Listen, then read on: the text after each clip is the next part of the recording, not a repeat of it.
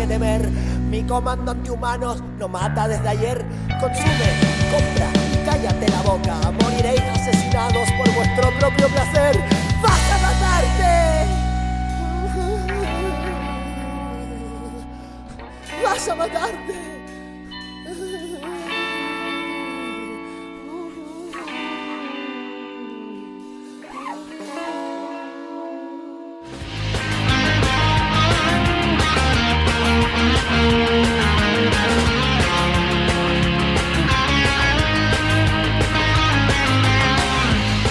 Estás escuchando música, ideas y actitud. Un programa independiente de Agente Provocador.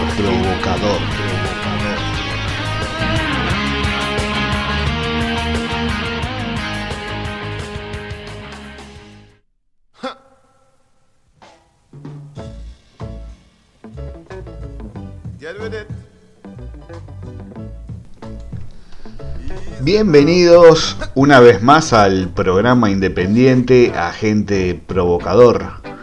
Hace unos minutos que acabas de darle play al episodio número 56 y al cual titulamos Patriotismo no, gracias. Un episodio en el que mi amigo Leo y quien te habla, el Sombra, te musicalizaremos una hora de música, ideas y actitud. Comenzaremos dividiendo el programa en dos partes.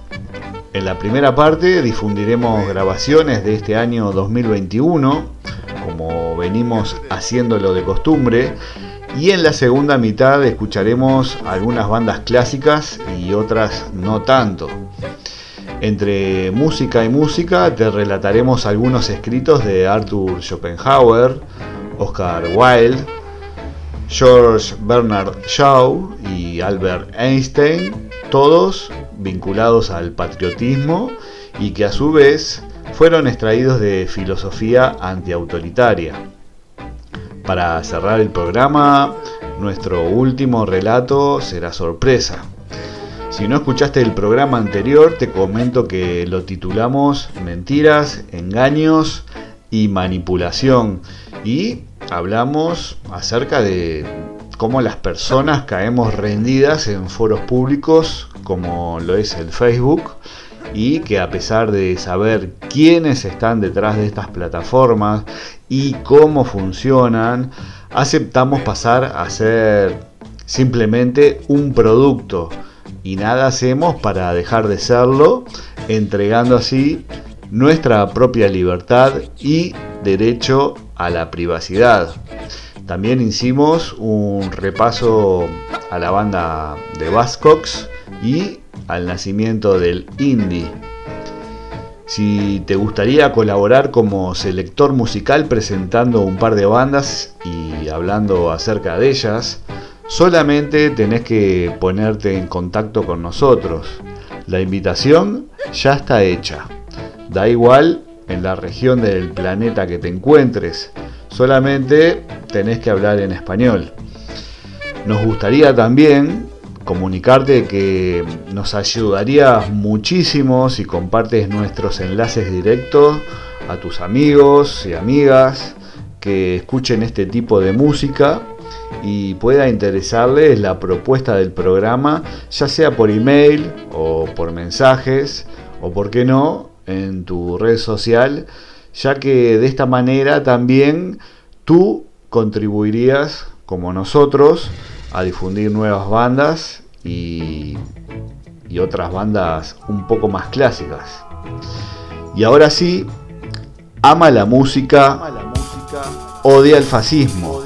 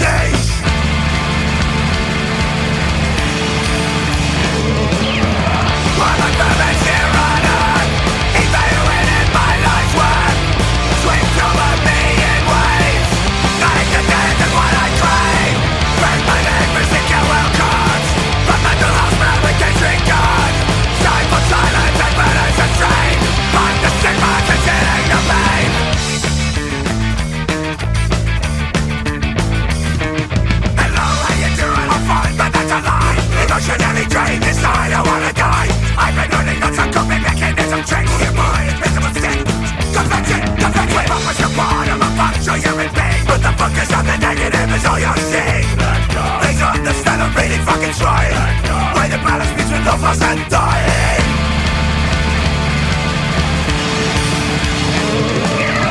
I'm a permanent tyrannic, evaluating my life's work. Sweeps over me in waves. Nothing to death is what I crave.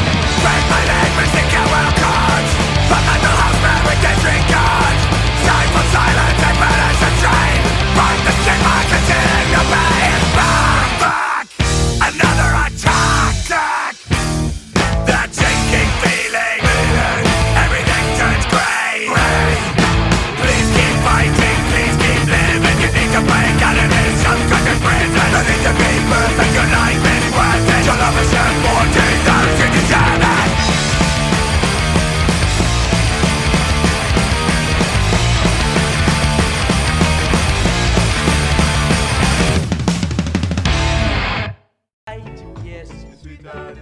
Todo imbécil execrable que no tiene en el mundo nada para que pueda enorgullecerse, se refugia en este último recurso, de vanagloriarse de la nación a que pertenece por casualidad. Palabras de Arthur Schopenhauer. En todo país del mundo, desde muy pequeños, se inculca a los ciudadanos, consciente e inconscientemente, el amor a la patria. Se obliga a memorizar himnos nacionales, símbolos patrios, costumbres autóctonas y en general se hace pensar que es un orgullo pertenecer a una nación, servirla, sacrificarse por ella y cuidarla. El patriotismo, nacionalismo, es una sensación e ideología tan arraigada en la mayoría de individuos que son muy pocos los que se aventuran a cuestionar su origen. Siendo escéptico, me inclino a pensar que no es más que una herramienta de control social utilizada para separar a las personas, haciéndolas creer que son diferentes, únicas, especiales o en el peor de los casos, superiores. Simplemente por haber nacido casualmente en un pedazo de tierra que tiene diferente ubicación geográfica. El concepto de país, nación o patria ha variado considerablemente a lo largo del tiempo y del espacio. En la prehistoria, este simplemente no existía, ya que por la naturaleza nómada de la organización social y la inestabilidad de los sistemas de producción, que eran la recolección y la caza, no se necesitaba un pedazo de tierra al que nuestros neolíticos ancestros pudieran llamar hogar, patria o nación. Asimismo, el concepto de propiedad tampoco estaba muy desarrollado, estando este íntimamente relacionado con el de nacionalidad. En tiempos de las cavernas, los humanos simplemente no tenían la vital necesidad de apropiarse, restringir el acceso a terceros, de bienes materiales que les garantizaran el sustento económico, ya que vivían en relativa abundancia. Bastaba combinar el trabajo con el entorno por unas cuantas horas para abastecerse de alimento por días o semanas. Fue con la invención o descubrimiento de la agricultura que se dio un drástico cambio de paradigma, la sofisticación de los medios de producción. La revolución neolítica cambió por completo al ser humano y la forma en la que se relacionaba con los demás y con su entorno. La tierra ahora podía manipularse, trabajarse, cultivarse para producir alimentos, criar animales en vez de cazarlos y construir viviendas y templos. Esta variación del sistema socioeconómico causó que los conceptos de país y propiedad comenzaran, aparejados, a desarrollarse y popularizarse, hasta el punto que la nacionalidad y la propiedad se han convertido en un derecho humano según la legislación y teoría legal actual. Junto con el sedentarismo y la consolidación de la propiedad como institución jurídico-económica, se empezaron a dar las primeras organizaciones sociales civilizadas, las polis, la ciudad. Estas aglomeraciones urbanas, por ser el lugar de interrelación, trabajo y culturización entre las personas, fueron objeto de una especie de veneración por parte de sus habitantes. Paralelamente a las ciudades, se dio también la figura del Estado, gobierno o autoridad, cuya función teleológica en un inicio era establecer lineamientos mínimos o excesivos de convivencia entre las personas.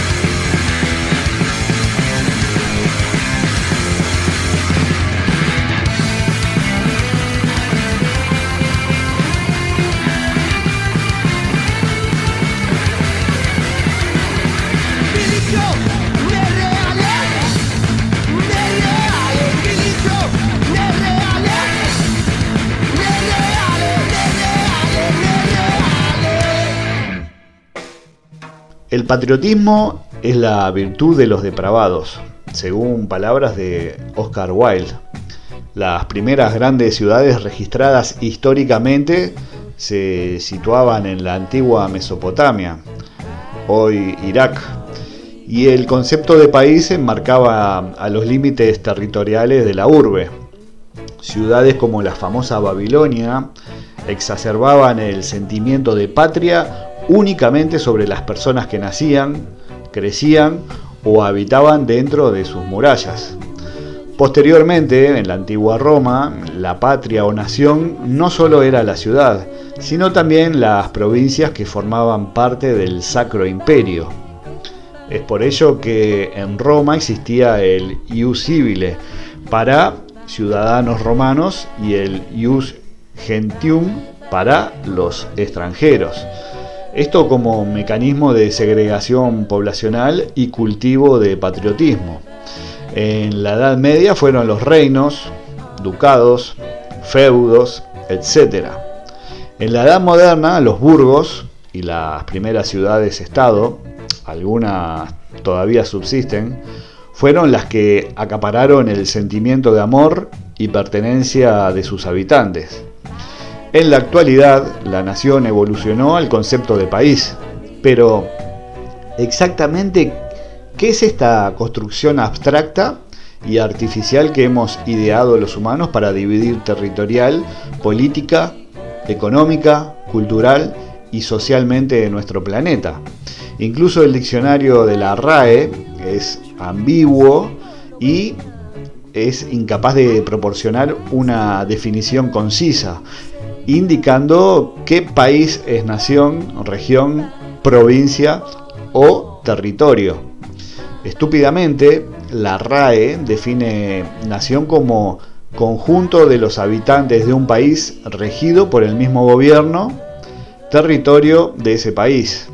Estas definiciones circulares y tautológicamente falaces no tienen ningún fin útil para el análisis que se pretende realizar en la presente entrada, por lo que se hace pertinente evaluar otras fuentes.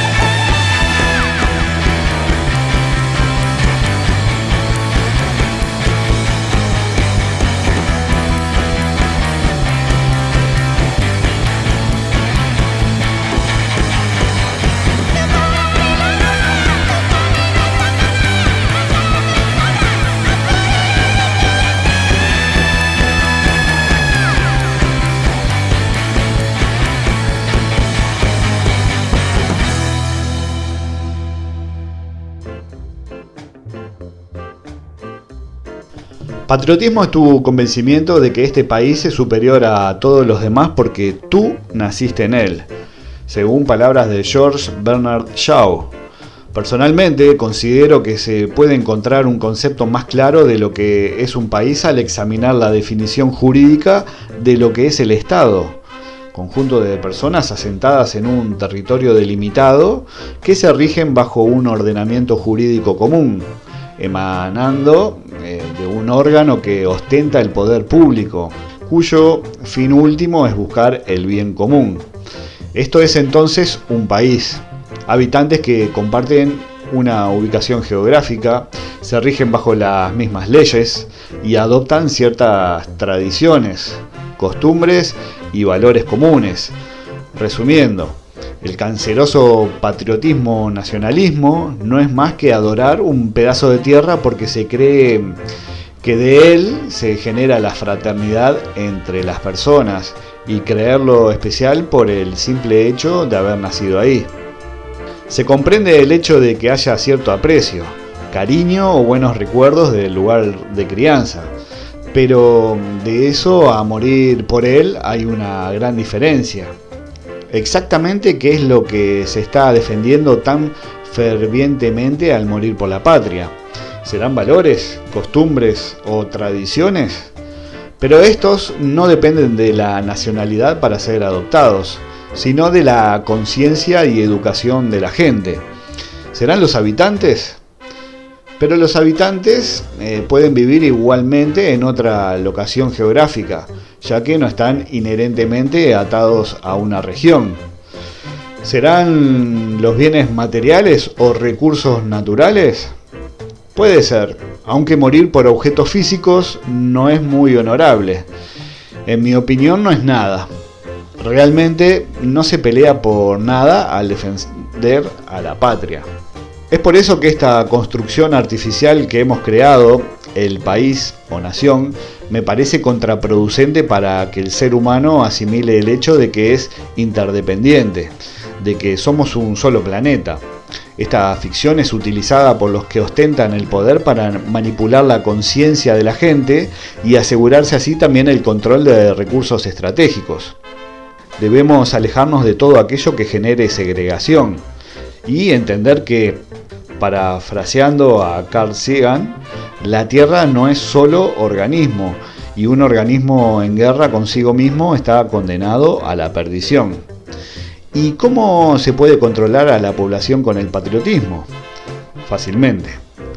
Un ejemplo claro fueron los ataques del 11 de septiembre en Estados Unidos, evento que fue clave para lograr un enlistamiento masivo de personas que voluntariamente se unieron a las filas del ejército norteamericano para defender a su amada patria, atacada por despiadados, inescrupulosos y envidiosos terroristas.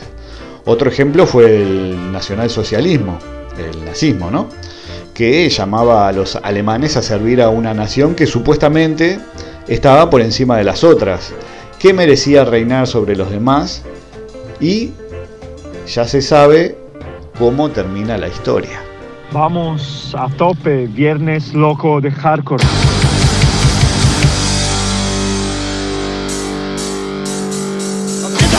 Cierra los puños, aguanta los golpes, ¡puedes con ella! Levanta del suelo, cree en ti mismo, estamos contigo, ¡vamos a fuego! Una y otra vez no vas a caer, no vas a caer. Una y otra vez no vas a caer. En tu sonrisa, rabia encontrada, una pedrada, una caída. Ya la derrota, ellos no saben que la semilla puede agarrar. Una y otra vez. Una y otra vez. Una y otra vez. Una y otra vez. Una y otra vez. Una y otra vez. No vas a caer. El nacionalismo es una enfermedad infantil, es el sarampión de la humanidad, según palabras de Albert Einstein. Sin el patriotismo no habría forma de que las autoridades y grupos de poder lograran convencer a los ciudadanos para que voluntariamente se ofrecieran a matar a otros y exponerse a sí mismos a la muerte. solo para defender una idea abstracta que en realidad no significa nada. El patriotismo es entonces clave para las guerras, y las guerras son claves para los negocios. ¿Hay dinero de por medio en el patriotismo? Claro que sí.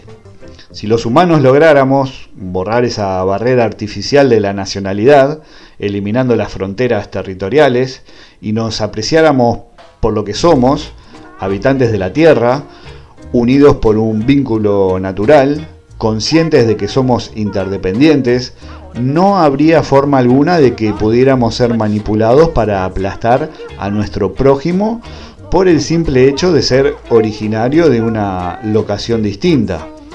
No habría forma alguna de que nos tragáramos el cuento xenófobo de que los extranjeros representan un peligro para nuestro modo de vida y nuestras costumbres, y por lo tanto hay que combatirlos, hasta la muerte en muchos casos.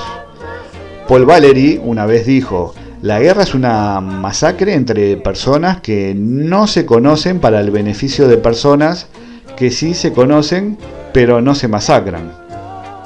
Otro francés, Jean-Paul Sartre, mencionó que cuando los ricos se declaran la guerra son los pobres los que mueren. Ambos no podrían haber estado más acertados. Los pobres patriotas son los que derraman la sangre en los campos de batalla, mientras los ricos, más fieles al oro que a la bandera, se sientan cómodamente a observar desde una distancia segura todo lo que sucede, esperando que el conflicto termine para recolectar los frutos. Nathaniel Rothschild personificó lo anterior: el acaudalado, indescrupuloso, sin fronteras. Pero las guerras solo son un aspecto. La desunión también es un interés fundamental de los manipuladores, si es que su fin último es la perpetuación del poder. Es rotundamente necesario que nos veamos los unos a los otros como alienígenas, sin objetivos en común, sin organización social para que la estructura de poder se pueda mantener. El status quo dejaría de preservarse si repentinamente todos nos diéramos cuenta que somos iguales, que nuestras necesidades son las mismas y que cooperativamente podemos lograr más cosas que individualmente. No dejemos que nos dividan, no dejamos que nos venzan. El famoso divide y vencerás de Machiavelli. Los beneficios de la colaboración superan abrumadoramente a los de la competencia. De eso no hay duda.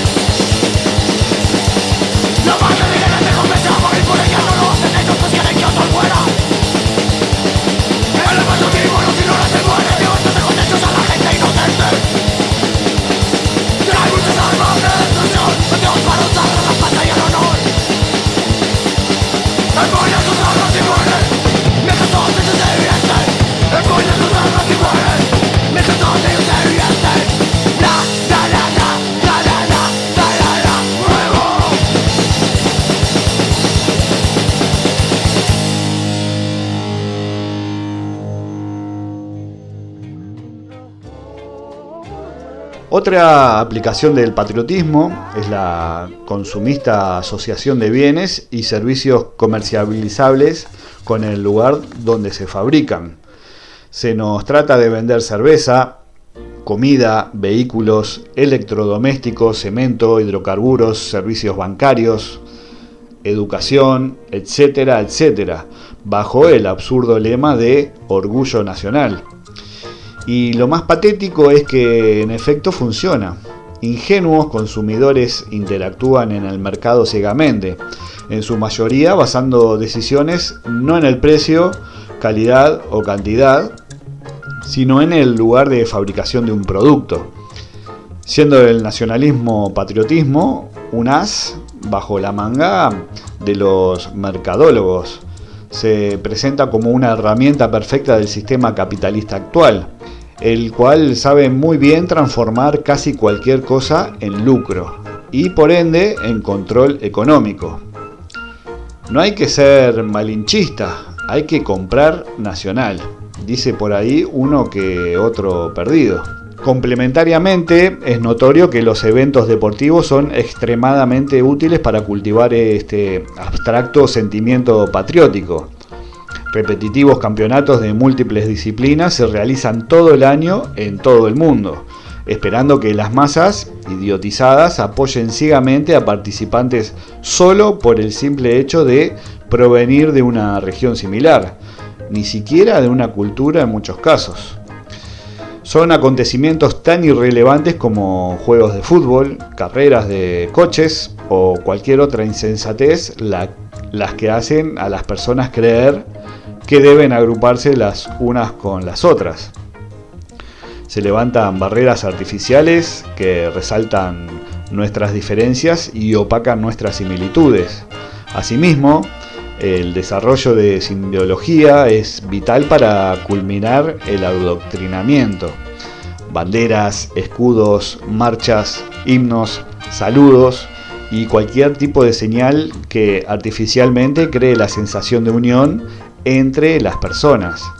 La esvástica, el águila calva, la ceiba, el escudo de armas, la marsellesa, la banda marcial. Todos los anteriores son instrumentos de adoctrinamiento, de atrofiación, de supresión, de restricción del pensamiento crítico. Ese falso sentido de pertenencia emanando del nacionalismo y todos sus derivados es una ilusión, causa más desunión entre la humanidad. Es por eso que me gustaría invitar a la gente a reflexionar, a liberarse de esta atadura mental que restringe nuestra calidad de humanos para hacernos creer que somos diferentes, cuando en realidad somos mucho más parecidos de lo que creemos, al punto de que dependamos de los demás para tener una vida plena, feliz y próspera.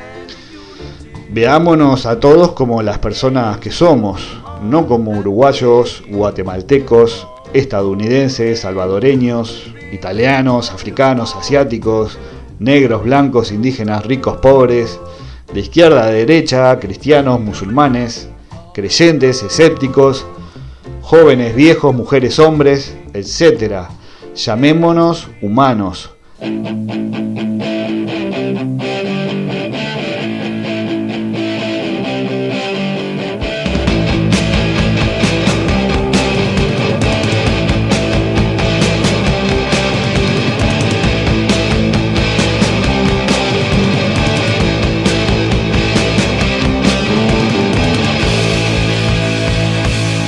¡Odio a mi patria!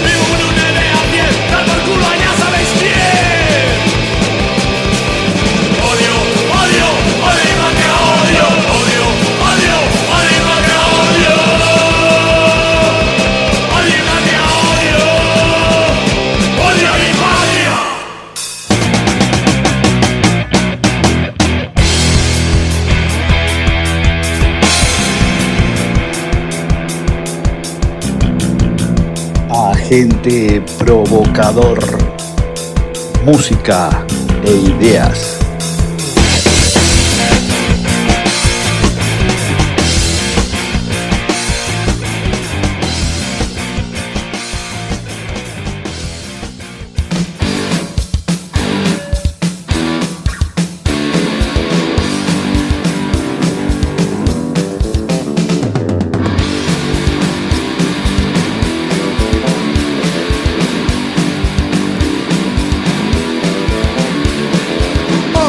pasado mucho tiempo, pero no paso por ti. Sigues fiel a lo que sientes, a tu forma de vivir. Ven el brillo de tus partes, tus vaqueros, tus tirantes. Para ti nada ha cambiado, todo sigue igual que antes. Has visto a mucha gente caer, sabes que tú no vas a ceder.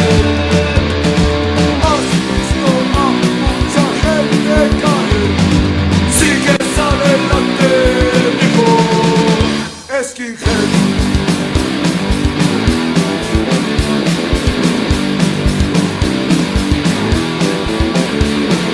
Largas noches de oír ska y jaleos a la salida del bar. Hay una que otra chica con la que vacilar, esa es tu vida, no la vas a dejar. Has sabido estar a un lado de la política, has pasado. No eres racista, tampoco fascista, diga lo que digan, eres un skinhead. Has visto a mucha gente caer, sabes que tú no vas a ceder. Has visto a mucha gente caer, sigues adelante, viejo skinhead.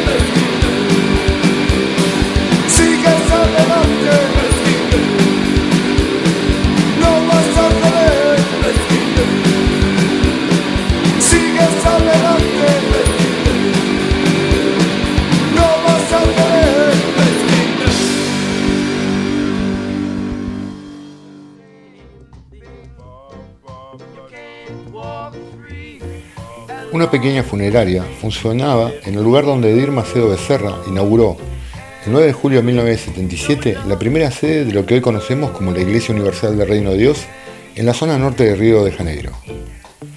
Durante los primeros años, 10 obreros iban casa a casa, repartiendo volantes y pegándolos en los postes de luz y en las paredes, con el fin de atraer fieles a esta incipiente congregación.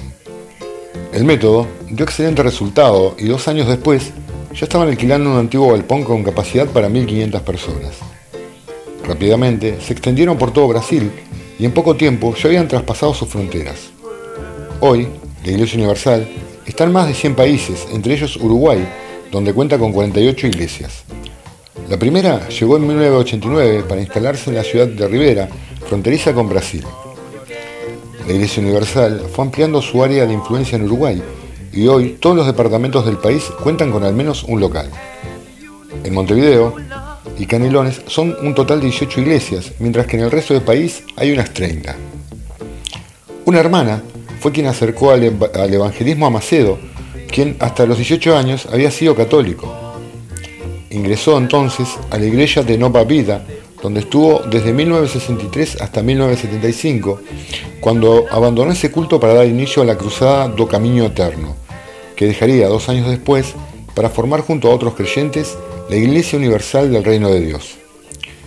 Macedo abandonó su trabajo como cajero de un bingo y sumó a su cuñado Romildo Ribeiro Suárez y a Roberto Augusto López en esta nueva cruzada religiosa. Suárez ejerció el liderazgo en un primer momento, pero rápidamente Macedo le arrebató el lugar a través de la popularidad que consiguió como presentador de un programa religioso en la radio metropolitana de Río de Janeiro. Para tener una idea de la fuerza de Macedo, Solo la Iglesia Universal tiene más de 10.000 templos con 14.000 pastores esparcidos por todo Brasil. Por otro lado, lidera la cadena Record y en 2013 fue designado por la revista Forbes como el pastor más rico de Brasil, con 2.000 millones de reales en activos. Recaudó tanto dinero que se convirtió en dueño de un avión de 45 millones de dólares y compró el Banco Renner en julio del 2020. Explica esto un informe del Instituto Humanitas Unicinos de la Universidad de Vale do Rio dos Sinos. Para Macedo, ese hombre bajito de anteojos que viste siempre con traje azul y unas elegantes corbatas rojas, es una persona controvertida en su país. De hecho, ha tenido que enfrentar más de 20 investigaciones por acusaciones que van desde calumnias y uso de documentos falsos hasta la esterilización de los pastores de su propia congregación. Y aunque ha frecuentado los pasillos de la justicia federal brasileña, a donde fue citado por primera vez en 1992, cuando Carlos Magno de Miranda, ex líder de la iglesia en el nordeste de Brasil, lo acusó de evadir impuestos, estar involucrado con el narcotráfico y enviar oro y dólares ilegalmente al exterior, siempre ha sabido salir ileso. Macedo solo estuvo preso en mayo de 1992, cuando fue acusado de charlatanismo, curanderismo y estelionato. En todo caso, las horas en la prisión pasaron rápido, ya que por un habeas corpus a los 11 días quedó en libertad. Sus fieles lo esperaban con los brazos abiertos.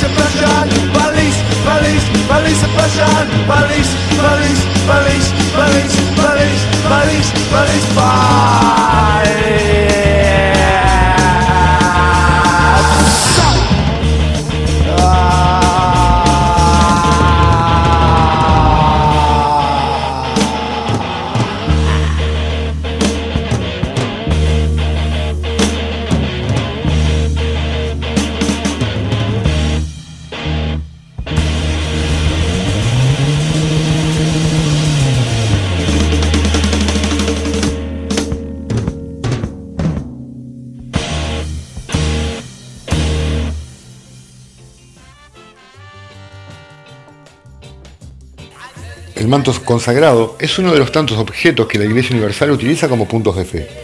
Se trata de un cuadrado de tela muy grande que, de acuerdo con los religiosos, sana inmediatamente a quien lo toca. A este manto se le suma el agua consagrada del río Jordán, la rosa consagrada, la sal consagrada por el Espíritu Santo, el jabón de la descarga y el aceite santo de Israel, un óleo que aseguran es traído exclusivamente desde allí. Estos elementos, junto con la teología de la prosperidad que relaciona la fe con el éxito financiero, son el punto neurálgico de la Iglesia. Alrededor de esto se construyen todos los discursos y las teorías que se predican. El Señor le promete al creyente que dona que Él le volcará tantas bendiciones que no habrá lugar suficiente para almacenarlas, explicaba Macedo en uno de sus discursos, bajo el calor de Belo Horizonte. Y la colaboración de sus fieles, si es que es importante para el obispo, quien en 2015 ingresó a la lista de multimillonarios de Forbes con un patrimonio estimado en 1.100 millones de dólares. ¿Cuál es el mayor país del mundo económicamente hablando? Los Estados Unidos. ¿Saben por qué? Porque hace mucho tiempo, esto es historia, pueden buscarlo en internet, la colonización fue hecha por hombres que creían en la palabra de Dios y donaban. Por eso se ve en el billete del dólar, confiamos en Dios. Continuaba Macedo, casi gritando, impulsando a los fieles a dar más y más y más y más dinero a la iglesia. Ese dinero no paga impuestos, ya que las ofrendas y los diezmos aparecen registrados como donaciones. La Iglesia Universal lleva adelante un magnífico plan de comunicación en todos los medios, televisión, radios, diarios y WhatsApp, con atención las 24 horas. Privilegia estas plataformas para acceder a las clases populares que componen la gran mayoría de sus fieles. Pero el camino para conseguir los medios no ha sido sencillo. En un principio la iglesia apenas sobrevivía económicamente y ni siquiera contaba con un espacio físico propio. Pese a esto, el joven Macedo no desistía y continuamente le decía a su círculo que su misión era llevar la palabra de su iglesia a todo el Brasil. La suerte estuvo de su lado. Al cabo de un tiempo, una de sus fieles vendió un terreno y donó todo el dinero. Como parte del plan de universalización de la doctrina, Macedo compró 10 minutos por día en la radio metropolitana de Río de Janeiro. Comenzaba así a gestar su imperio mediático, que consolidó en 1989 con la compra de Record TV. La compra de la emisora, por una suma superior a 45 millones de dólares, generó una gran controversia y fue objeto de investigación de la Agencia Impositiva de Brasil. No está claro el origen del dinero. Según declaraciones ante la justicia del ex pastor Carlos Magno, el dinero provendría de Colombia y estaría vinculado al narcotráfico. Pero más allá de las investigaciones, en 2011 el juez federal Leonel Ferreira falló a favor de Macedo. Sexo, amor, morbo y reality shows son algunos de los contenidos que transmite Record TV, como megáfono de la Iglesia Universal y el actual presidente brasileño Bolsonaro. Justamente su gobierno gastó más de 29 millones de reales, un equivalente a 5 millones de dólares, en campañas publicitarias en la cadena de Macedo en el periodo comprendido entre enero del 2019 y mayo de 2020, según un informe presentado por la Organización de Periodismo de Investigación Agencia Pública.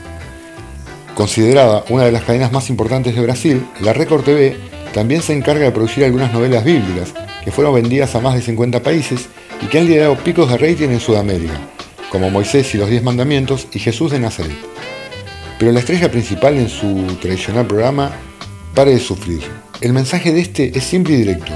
Si usted se acerca a la Iglesia Universal, va a tener una casa, va a tener un auto, sus problemas financieros van a resolverse, tendrán un hogar en armonía y un trabajo. Paralíticos caminando, ciegos que comienzan a ver, tumores que desaparecen, son acompañados de la luz tenue, el sonido suave y los pastores que invitan a los fieles consumidores a sumarse al gran culto mediático. Alabado sea el Señor.